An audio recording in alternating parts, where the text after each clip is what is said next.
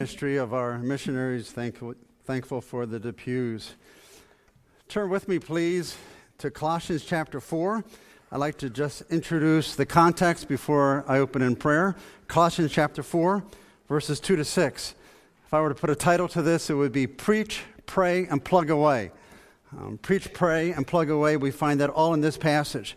As we step into the context, as I've been privileged to speak from Colossians a few times the last year, Paul's driving home the point in this book that one's life must be translated by practice. Confession isn't enough. It must be evident in the way that they pattern their lives and by the way that they live. So that's been a major point. You remember chapters 1 and 2? He's stressing the supremacy of Christ. This is who Christ is.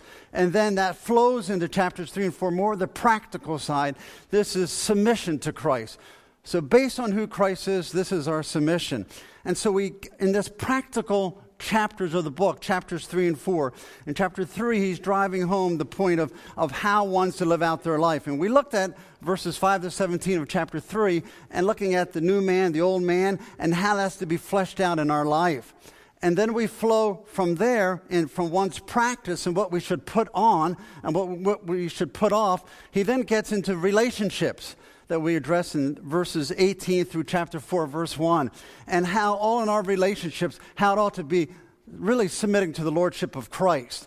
And we make that statement because 9 times the word Lord or Kyrios is used. 2 times master, but it's the same Greek word. So he's driving home the point that in our relationships, this is what it would look like as Christ is supreme. And now we step into our section, chapter 4, verses 2 to 6, and he's looking at how is it demonstrated. Okay, he was working on, this is the way it is in our life, in our relationships. This is the way it is, and what I am to put on and put off. Now he turns the corner in chapter 4, verses 2 to 6. Now here's the way it looks like to the outside world. This is the way it is to be out there. And I asked Pastor if I could take this Sunday as we concluded out our mission month just previous, as we were sharing pastors who's to take Sundays, because I wanted to follow up on mission month with this passage. Let me read verses 2 to 6 and we'll pray. Continue steadfastly in prayer, being watchful in it with thanksgiving. At the same time, pray also for us that God may open to us a door for the word to declare the mystery of Christ, on account of which I am in prison, that I may make it clear which is how I ought to speak. Walk in wisdom towards outsiders, making the best use of the time. Let your speech always be gracious, seasoned with salt, that you may know how you ought to answer each person. Let's pray. God, we thank you for your word. We thank you for this awesome book that just shows us the person of Christ. That in Christ, all of the fullness of the Godhead dwells bodily. That in Christ, that he is truly God incarnate when he came to this earth. And we thank you for that truth. And God, as we look at the practical chapters of the book, may our response be that, Lord, we want you to be Lord in our life. We want you to control every aspect of our lives. God, may we follow you, even by the use of our lips and our lives to share the gospel. I pray in Christ's name, amen. My big idea, if I were to put one on the screen, which I didn't get to do, and my apology, but pray for and proclaim the spread of the gospel. That we are to pray for and we are to proclaim the spread of the gospel. And we'll see in verses 2 to 4, Paul calls for them to pray for an open door. He says, would you pray that God opens a door? And then in verses 5 and 6, he calls for them to walk through open doors. Back some 300 years ago, there was a great preacher named, actually I guess 400 years ago, preacher named Jonathan Edwards, who lived in the early 1700s. And he was a man that's a brilliant theologian on how God used him in his years and impacted New England for God. But Jonathan Edwards, one of his famous messages that most of us here can name, what is it? Sinners in the hands of an angry God. Jonathan Edwards was greatly used of God in the preparation and the preaching of that message. But from a human standpoint, when we look at this one message that made an incredible impact throughout New England, and people are still being moved by that message today, we look and ask, well, how did it happen? I know God did it, but we look at Jonathan Edwards, and it's recorded that he was a man that didn't move around, didn't have gestures, didn't try to keep attention that way. He really didn't even have a commanding voice. You listen to some of these great evangelists and men of the Great Awakening, how they would just shout forth and 20,000 people could hear them. He didn't have a strong commanding voice. In fact, he read his manuscript, monotone, standing and reading. So how did God use such a man to preach such a message to bring about a great awakening that he was really the trigger point to that? John Chapman in his book talks about the preparation. I'll just read what he writes. For 3 days, Edwards had not eaten a mouthful of food. For 3 nights, he had not closed his eyes in sleep. Over and over again, he was heard to pray, "Oh Lord, give me New England. Give me New England." When he arose from his knees and made his way into the pulpit that Sunday, he looked as if he had been gazing straight in the face of God. Even before he began to speak, tremendous conviction fell upon his audience. And that's the Paul Harvey story. Hear how God just used this man in his heart and preparing as he stepped into the pulpit. May we have such a heart desire. May we have a desire where we pray, God, give me Hamilton, or give me Ewing, or give me Trenton, wherever you may live, that we yearn to share the gospel with those around us. So we step into verses 2 to 4, and we see Paul is praying. As I said, I call this the call to pray for an open door. In this section, he says, continue steadfastly in prayer, being watchful in it with thanksgiving. Paul isn't just focusing on one's prayer. That's not the major theme here. He's not just saying this is what you need to be doing, but he's defining or focusing on one's entire existence as you look at prayer. And it's defined as prayerful alertness. So he's calling on the Colossians, pray continually, continue in prayer, but he's calling on them to be watchful. So he wants them to be praying, but he wants them to have a prayerful attention or alertness in their prayer. For what purpose? Why does he call on them to pray alertly? Why does he call on them to pray urgently? What is he after? And I say it's one thing that he's after, to advance the kingdom of God. Because he asks for them to pray for an open door, and then he calls on them to go through the open doors that God is opening. So he calls them, he begs them, he asks them, would you just pray continuously, continue steadfastly in prayer. As the translation says, it means to persevere. It means to be unflinching. It means to continue steadfastly. It means not to give up. It's an imperative. It's as a farmer. We saw a video of the Depews and they're plowing and hoeing. But picture a person that has their hand to the plow and they don't stop. They keep plowing. They have a job to do. If it's raining, it doesn't matter. They'll keep their hands to the plow. If they're being pelted all around, they have a task. They continue steadfast. That's the language here. Paul says, continue steadfastly in prayer. He's calling them to persevere. Stay with it. This isn't the first time that he's referred to prayer. And back in chapter 1, verse 9, Paul had prayed for the Colossians, and he told them that I'm praying that you will just know the will of God, that you'll grow in it. So he had prayed on their behalf, and now he's asking for them to pray on his behalf. So would you continue steadfastly in prayer for me? Would you persevere in prayer? How do you do in prayer? How's your prayer life? Is it defined by continue steadfastly? You know, I think all too often, many of us, our prayers are pretty glib, pretty nonchalant. We lose focus. We really don't have reverence for God. We're not focused on Him. We're focused on ourselves, self-centered. Maybe we view God almost like an ATM machine. You put in the right code, out spits the denomination and the request that you want. But that's not what Paul's viewing here. He's calling on them to pray steadfastly. It's a prayer that has purpose. And the purpose that he's about to get to is what he wants them to be doing. But he continues, not only continues steadfastly in prayer, but in this area, he said, being watchful in it with thanksgiving, and then he unloads what he wants in verse 3. But he says, continue steadfastly, but I now want you also to be alert in your prayers, to be watchful in it with thanksgiving. You know, when we think of prayer that demands, we think of prayer that he's calling on them to pray steadfastly for one purpose, to advance the kingdom of God. And he's making a strong request. It's not a suggestion. He's commanding them.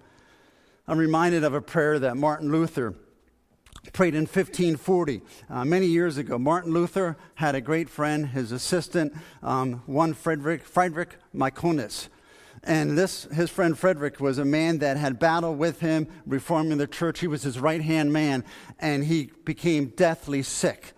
And he wrote actually a pretty loving, sweet note to Martin Luther saying goodbye, telling him farewell, that his journey was great, but that God was calling him home.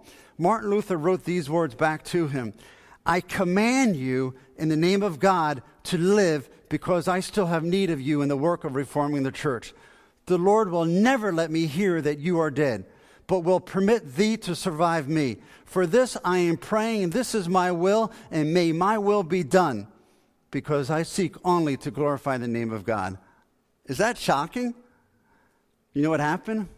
He was restored to health, and he outlived Luther. They lived, the two of them, for 6 more years, and he lived 2 months beyond Luther. I mean, here's a man that had a passion and a prayer life that he could step into the presence of God, knew what he was doing. I command you to live. And he's calling on God boldly. God save him, because there's still a work to do. We're not done our work yet. It's that kind of prayer that Paul is getting into the face of the Colossians, and he's commanding them, continue steadfastly in prayer. And he says, being watchful in it with thanksgiving. He says, I want you to be alert. I don't want you to be some soft Christian falling asleep. Be focused. I have the privilege of coaching with Dave. You're going to say, get your head in the game if some of the kids aren't being focused.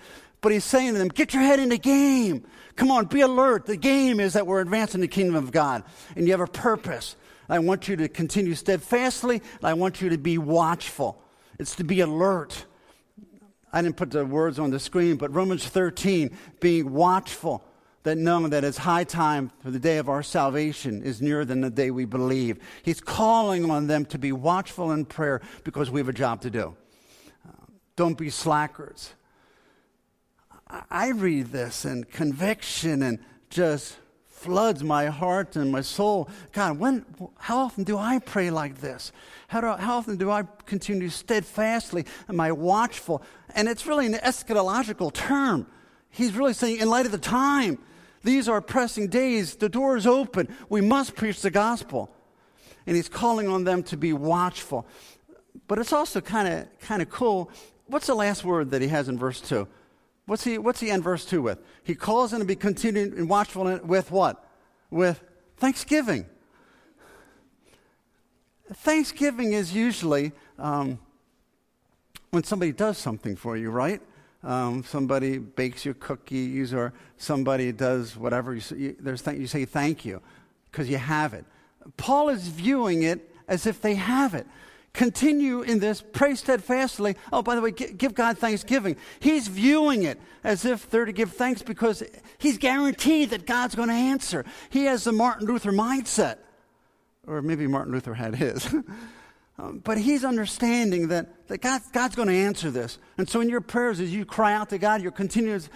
By the way, it's verse 3 is what he's sure of, and 5 and 6. But he says, you continue steadfastly, you're watchful, you're alert, you're with thanksgiving, and this is what he's after. In verse 3, we now see Paul's laser focus. He's after the Colossians, and he's a laser beam looking right at them. He's right on target, and he's stressing this in their prayers. At the same time, pray for us that God may open to us a door for the word, to declare the mystery of Christ, on account of which I'm in prison. So he begs of them. He says, this is what I want you to be asking in your prayer, that God would open a door for us. Well, what an awesome prayer. That God, would you open doors? May we pray that. God, would you open doors in the Hamilton area? God, would you open doors in Trenton at our Mosaic ministry? God, would you open doors this week in Panama, Kuna Islands, people maybe that will be on a flight that we're traveling with. God, open doors with people that we rub shoulders with. Open doors. And so Paul here is praying. He says, I'm asking that you open a door. But what does he want a door open for? What is he after? As the saying, pray for us that God would open a door so that we could get out of prison, open a door so the meal menu may change, open a door so that we could get those blankets a little more comfort. I haven't gotten my Rocky movie yet. What is he praying for an open door for? Pray for an open door to declare the mystery of Christ. He doesn't want anything personally. He's all about advancing the kingdom of God. That is his passion. That is his heartbeat. That is his focus. I must advance the kingdom of God. God, it hurts. I need to share the gospel with people. I want to see people saved. So Paul's focus and Paul's heart, that God would give us an open door.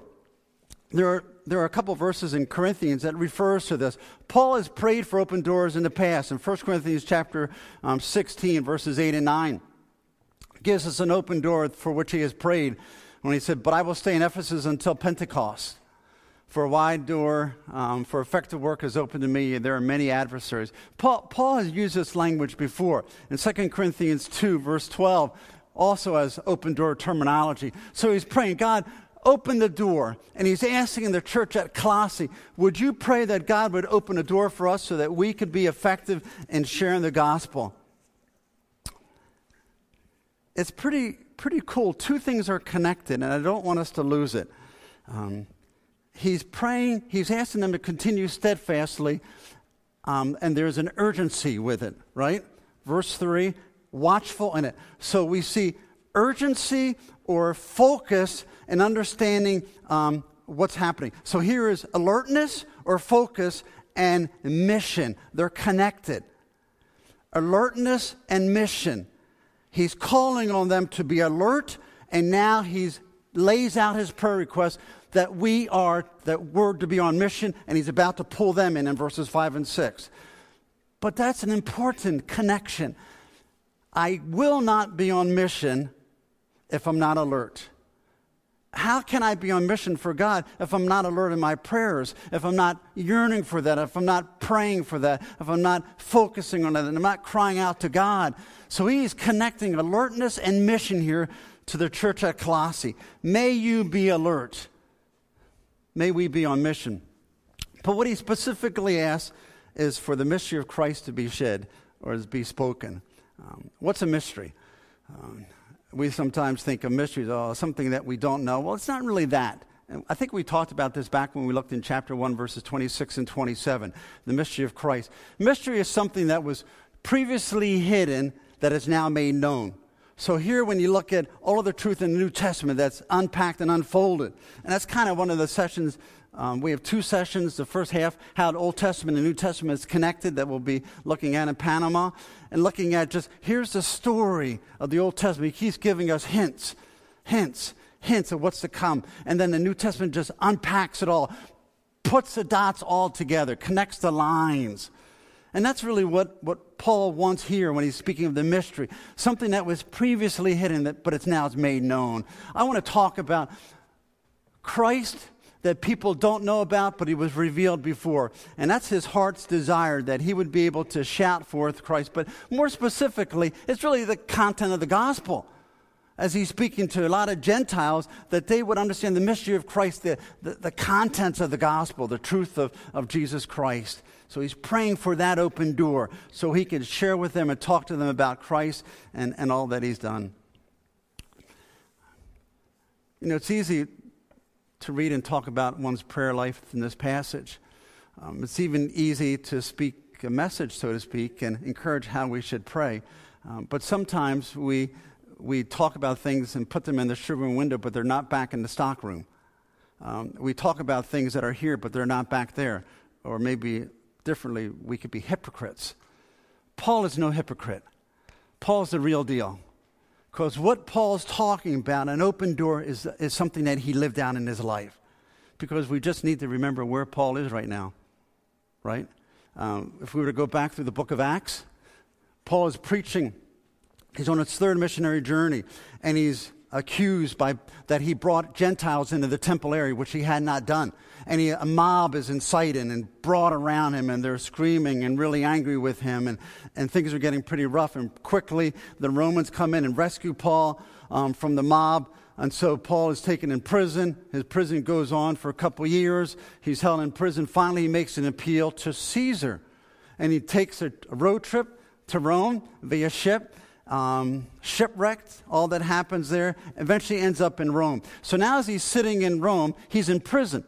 In fact, if we were to pick up the end of Acts 28, which we won't turn there, but 13:31 talks about him. He's in prison. People are coming there. So this book is written as he's in prison. You have the prison epistles. You have Ephesians, Philippians, Colossians, Philemon. All of these books are written as Paul's in prison. So when Paul says, pray for an open door, the man's in prison because he was going through open doors. The man's in prison for faithfully preaching the gospel. He is no hypocrite. He's living out what he's pulling them into. He's sharing his laser focus, and he's calling on them to have that same laser focus. He said, pray that we will continually be on mission, that God will open doors. Then he says, on account of which I'm in prison, that I may make it clear, which is how I ought to speak. He says, pray that God opens the door, that I may make it clear, which is how I ought to speak. Does that word ought sound familiar to you? Anything that we covered recently? Ought? Go ahead. Must. It is. It's the same word. We call mission of must. It's that same word that Pastor traced through in some of his sermons, the same Greek word that's found here. So Paul, and by the way, it's also used in verse 6. So Paul's on this mission of must, by which I must speak. I have to. It's a necessity. It's just part of his DNA. It's that same word. If you remember, that's used in Luke 19, verse 5. When Jesus is traveling, he stopped at the foot of the tree, and he says to Zacchaeus, come down, for I must go to your house today, or ought.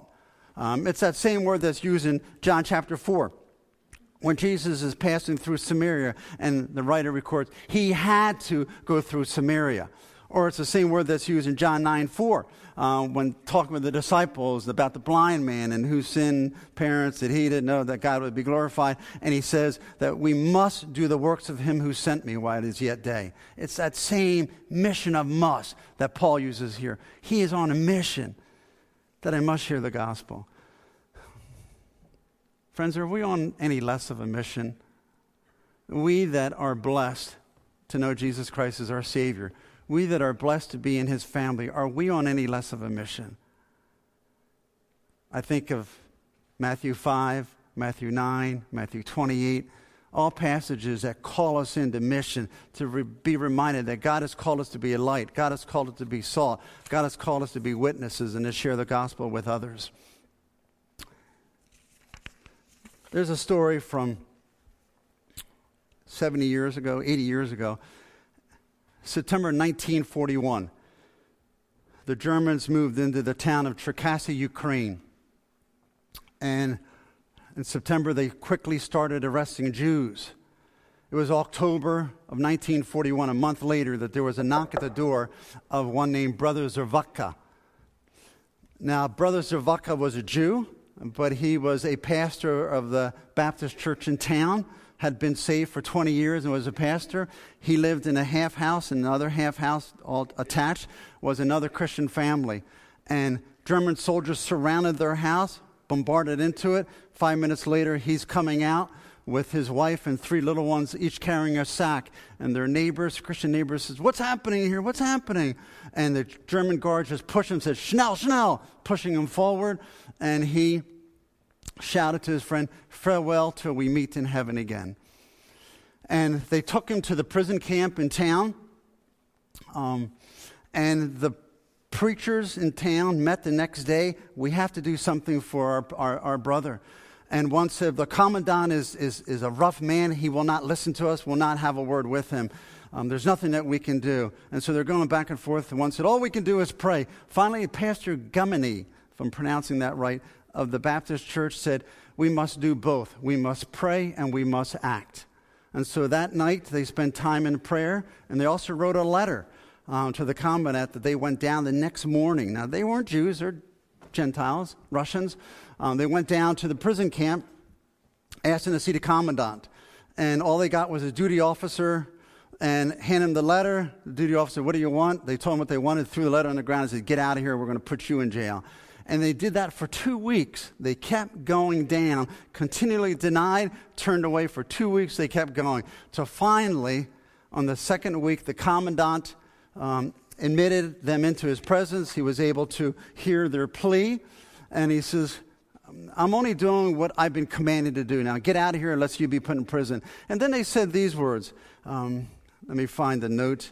Zavaka has been a Christian for more than 20 years. He's an honorable believer. He's been preaching the gospel and serving as assistant pastor in the Cherkasy church. We ask you to release Brother Zavaka as a member of our church into our personal responsibility. He is no threat to you Germans. And they argued back and forth, and eventually the man just softened and called his duty officer next to him and had him write down, and he closed his words, he is no threat to the Germans, and handed it off, and they said, come back in 2 days. So they all came back in 2 days and excited because of what God was doing, and they're waiting outside the big prison door. They waited 10 minutes, 20 minutes, 30 minutes, 40 minutes. Finally, the door swung open, and as they're standing there, they look in and they see the brother Zavaka's family, but he leaves his wife and 3 children, and he comes out, and he talks to them, and he says these words, thank you for your petitions and for your dangerous work on my behalf. I've been preaching here about Christ to my people, to the lost sheep of the house of Israel. In this place, as they wait for death, many of my countrymen are open to the word of God. Some have already embraced the good news of Christ in their hearts. In these 2 weeks, 20 people have trusted Christ as their personal Savior, and many others listen attentively as I preach from the Word of God. I believe that the Lord sent me and my family to this prison to witness for Christ to these perishing Jews. If I, as a preacher of the gospel, leave them behind in this terrible place and walk out of the prison with my family, these people will curse Christ and turn away from the faith. I'll be guilty before God for their eternal fate. My wife and I have talked it over. We've decided that our whole family will stay in the prison and go through the same horror that awaits everyone else. And as they talked and saw they could not budge him, they said goodbye and they hugged Brother Zavaka and they walked out the prison. And he said, farewell till we meet in heaven. And they never saw him again. But it was a man that had a focus. That was a man that was willing to, in his closing days, weeks, months, years, to stay faithful and preaching the gospel to his fellow Jews in the Cherkasy prison. And Paul is that same kind of stripe. As he's sitting in prison, he's writing to the church at Colossae, and he's calling on them to pray. Pray that by all means we might save some, is really the line also that I forgot to say that Zavaka said, and that's really from Paul, that we would save some. May that be our heart's desire. And Paul is writing this to the Colossians that we may make it clear. He wants the gospel to be crystal clear. He doesn't want it to be any doubt about it. He wants them to be able to see it, to understand it, and to be able to make a decision because they have prayed for an open door and he's spoken it clearly. Well, in verses 5 and 6, we looked at first the call to pray for an open door. He asked them to pray for an open door. Verses 5 and 6 is the call to walk through open doors. This might be a little different, maybe to what you have traditionally read these verses.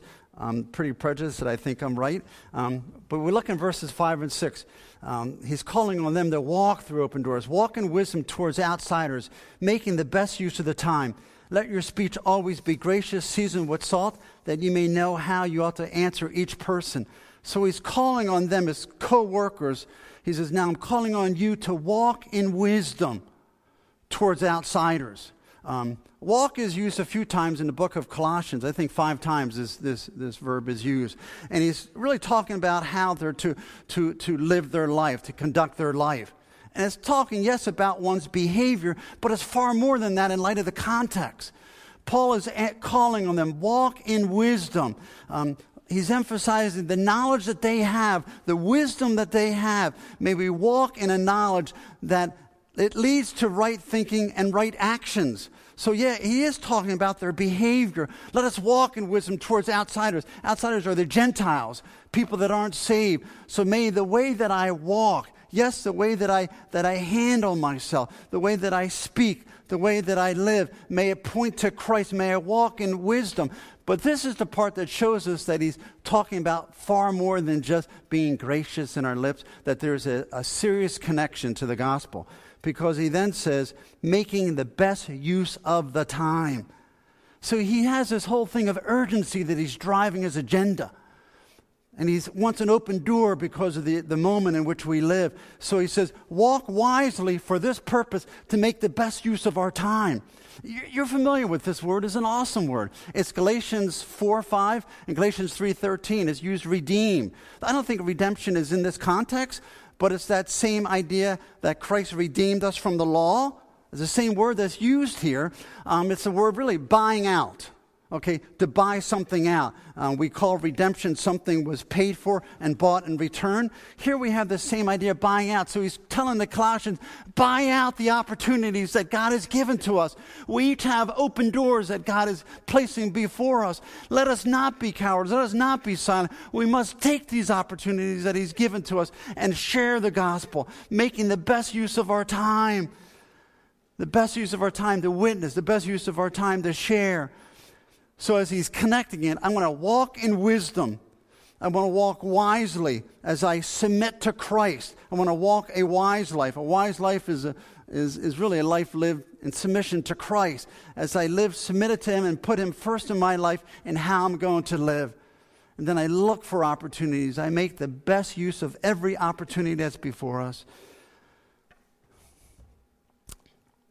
How can we make the best use of every opportunity? Or how do you buy back the time?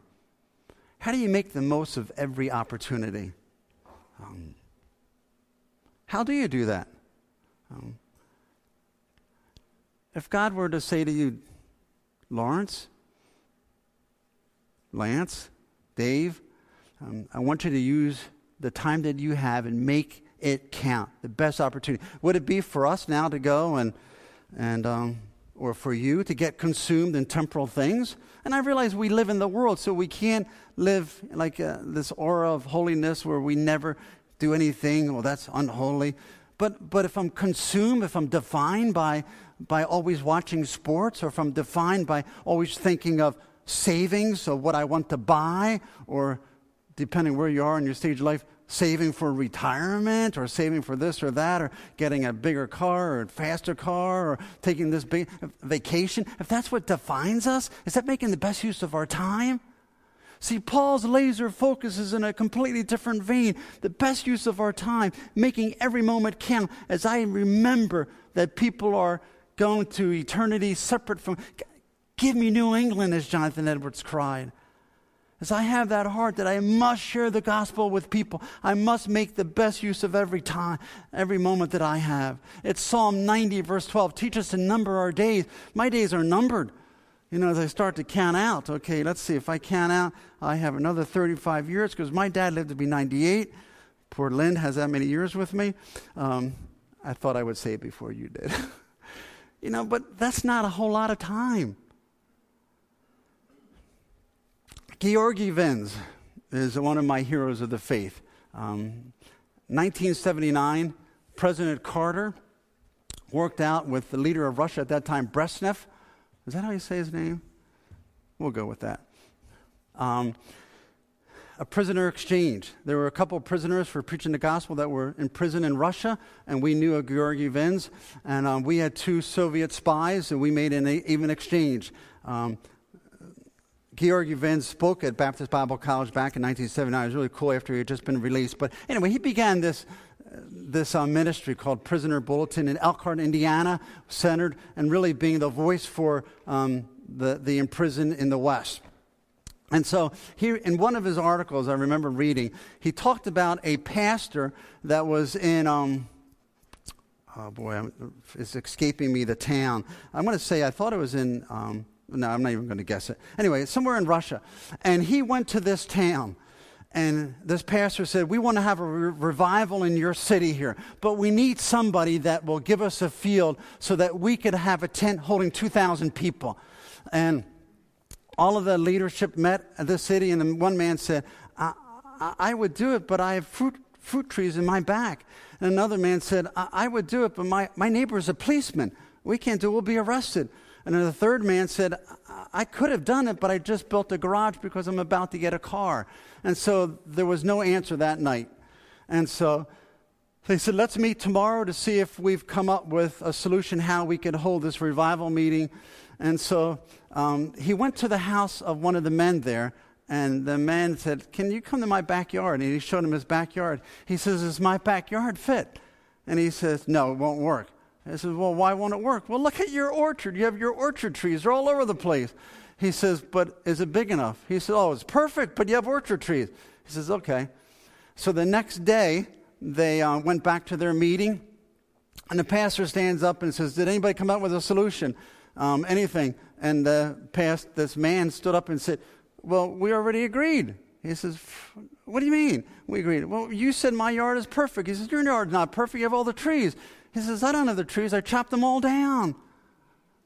And everybody was shocked. They said, what do you mean you chopped them all down? And now you're starting to have all these people volunteering. Well, I could have had it in my yard. Well, I could have had it over here. He says, no, you're not. It's going to be at my house. I chopped all the trees down. And they had it at his house. True story. After the revival meetings, his 3 married sons each accepted Jesus Christ as their Savior. And the pastor said to him afterwards, he says, do you regret chopping down the trees? He says, it's too early to tell if I would have had a harvest to see if they would have worked, but I have a harvest with my 3 sons, for they will be with me in eternity in heaven. That is this Colossians 4, 5, and 6 mindset. God, give me open doors that I can be used of what I have to expand the kingdom for your glory, for your purposes. Let your speech always be gracious, seasoned with salt. Gracious, I think, is more divine grace, falling from our lips, what God can do in the lives of people versus just our conduct. So let it be gracious. Let your speech just be salt as you share the good news of Jesus Christ and its preservative and how it changes lives. Let them see that and hear that. Maybe it's telling them Jesus stories of how in this narrative day and age in which we live, people like to maybe hear stories more. Maybe we go to Luke chapter 8 and say, hey, can I just tell you about how awesome my God is? He's on this boat, and it's fierce and nasty, and this is what's happening, but this is the power that he has. Be still. Or let me tell you about my God that's not so distant. You know, he traveled all night of a busy agenda to get to the other side of the Sea of Galilee because there was a wild man, and he knew everybody would reject him but this one man. And he changed that man's life for all of eternity. That man became quite a preacher, by the way. My God's not distant. My God cares. My God's close. Maybe we talk about the next story then. And it's in Luke chapter 8, Jairus and the woman with the issue of blood. That my God's a freedom fighter. Because here's this man, his daughter's dead. Dead. But he freed her from her death. Or this woman has this issue of blood. She's hopeless. And he freed her from her hopelessness.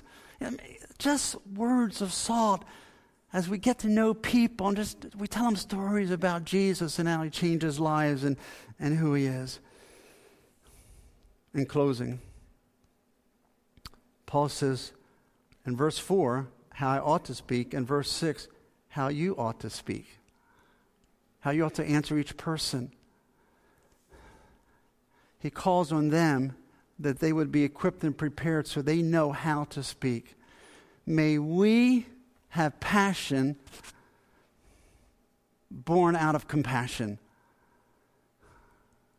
May our hearts so burn within us. May we be like a Jonathan Edwards. Give us New England or die. Or as John Knox, a leader of Scotland, in Reformation of the 1500s, cried these words, give me Scotland or I die. Or George Whitefield that said, give me souls or take my soul. Or David Brainerd, right up the road here, American missionary, wrote this: "I care not where I go or how I live or what I endure, so that I may save souls. When I sleep, I dream of them. When I awake, they are first in my thoughts." Oh, to God, that we would pray, God, give us Hamilton, or I die. But these words are easy, right? Easy to say in a sense. But as we get passionate in our prayers, God, let me see the world as you see it. Let me see the need that is out there. And then we start to take steps, building bridges with neighbors, building bridges with work associates, all of the meanwhile praying, because we can't just be on mission. We need prayer, and we connect it to being alert in our prayers and on mission. May God give us a great harvest for his glory. Let's close in prayer. God, give us souls, or may we feel like we're going to die. Give us people that we could share the good news of Jesus Christ with. God, you've changed our lives, and we want to be used of you to see other people's lives changed.